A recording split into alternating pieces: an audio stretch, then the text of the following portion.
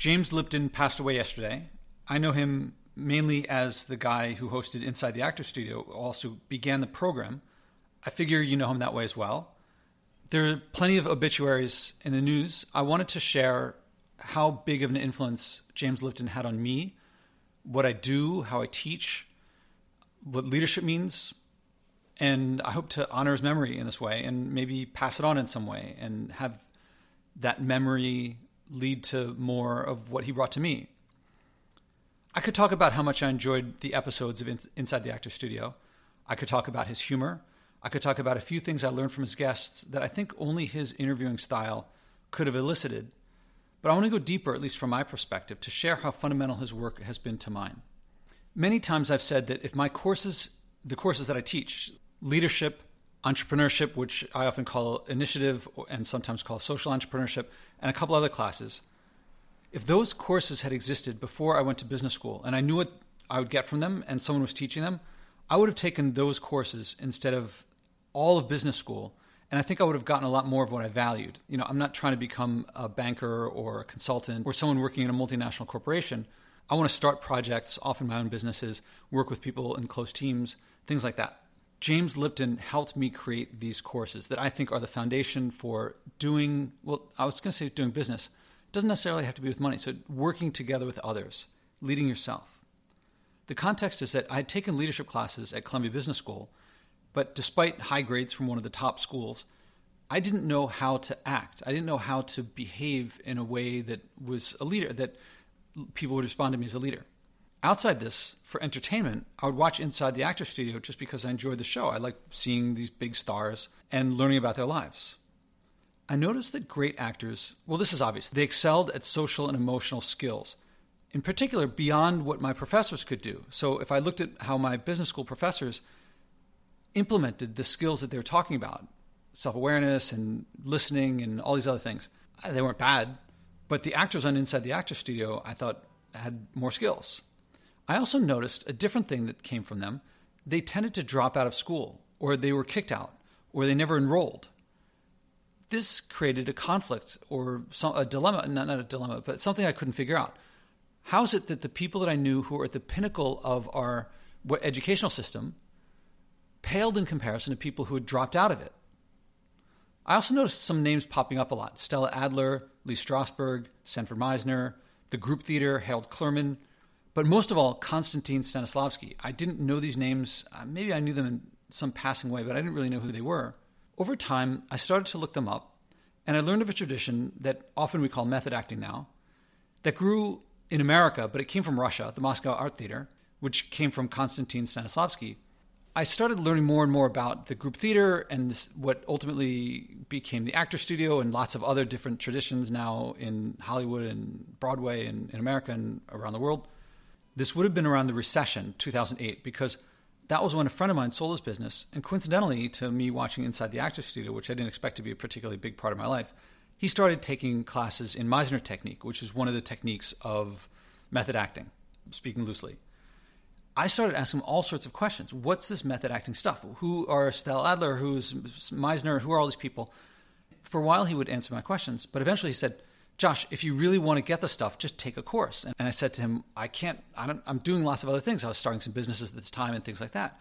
And he said, you don't have to take a full-time conservatory style 2-year course, which is what he was doing. He said, there's a 6-week summer intensive.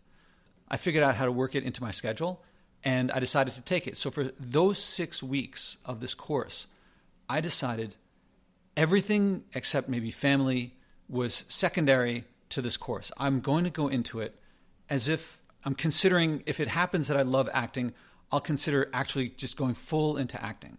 I put everything I had into it, and I got way more than I ever expected that I could out of it. Meisner technique is incredible. I'm not going to describe it, but I just think, I can't believe we don't teach that in school. I came to realize these actors didn't stop learning. They switched the style of learning into this other style, which was a much more active way of learning, much more emotionally expressive and making you emotionally aware. I started to experience new levels of learning social and emotional skills beyond what I got in business school, reading and writing papers, doing case studies about other people's lives.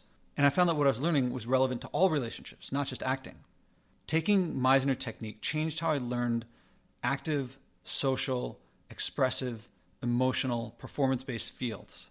Combined with learning about John Dewey and project-based learning, which was from Chris Lehman and Science Leadership Academy and other places, learning Meisner technique plus the other educational stuff from John Dewey led to how I teach leadership. It led me to start founding a school for leadership. Originally, before working at NYU, I was intending to start a school for leadership, and I was going around to the different incubators around the city to talk about providing my services to the entrepreneurs there in terms of developing leadership skills.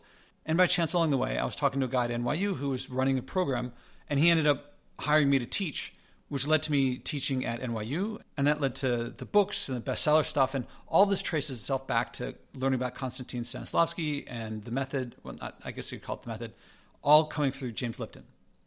The structure of how I teach and coach leadership, as well as initiative and entrepreneurship and sales and social entrepreneurship, the structure is Meisner technique. The exercises are similar, but I draw my exercises from the domains of leadership and initiative and entrepreneurship and so forth, instead of from acting.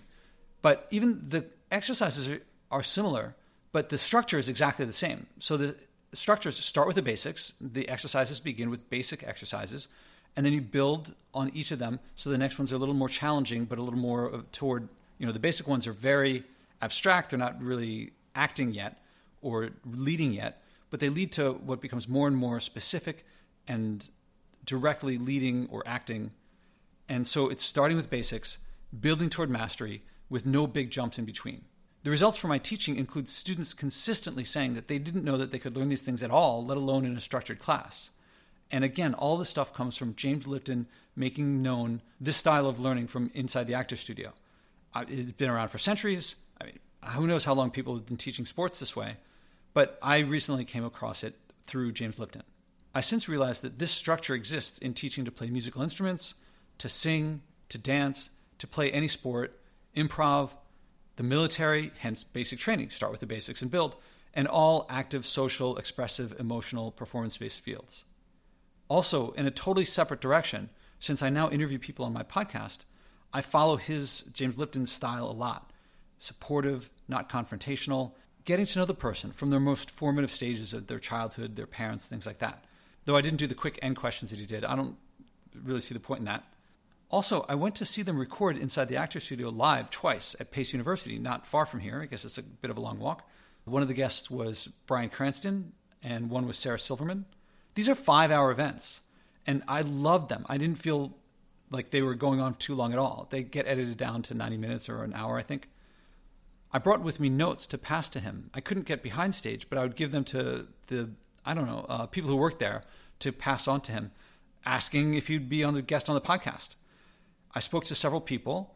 Actually, I once went to his office at Pace University, and I spoke to people there, but nothing came of it. I think by this point, he was about 90 years old. I think he died at 93, 94 years old. That's the story of how James Lipton brought to me what is now how I do all of what I do. I mean, the teaching and coaching, leadership, entrepreneurship. And if you listen to my podcast is Unit 4. I mean, it's applying Unit 4 of my leadership book and course to leading in the environment. And that way of teaching came from James Lipton.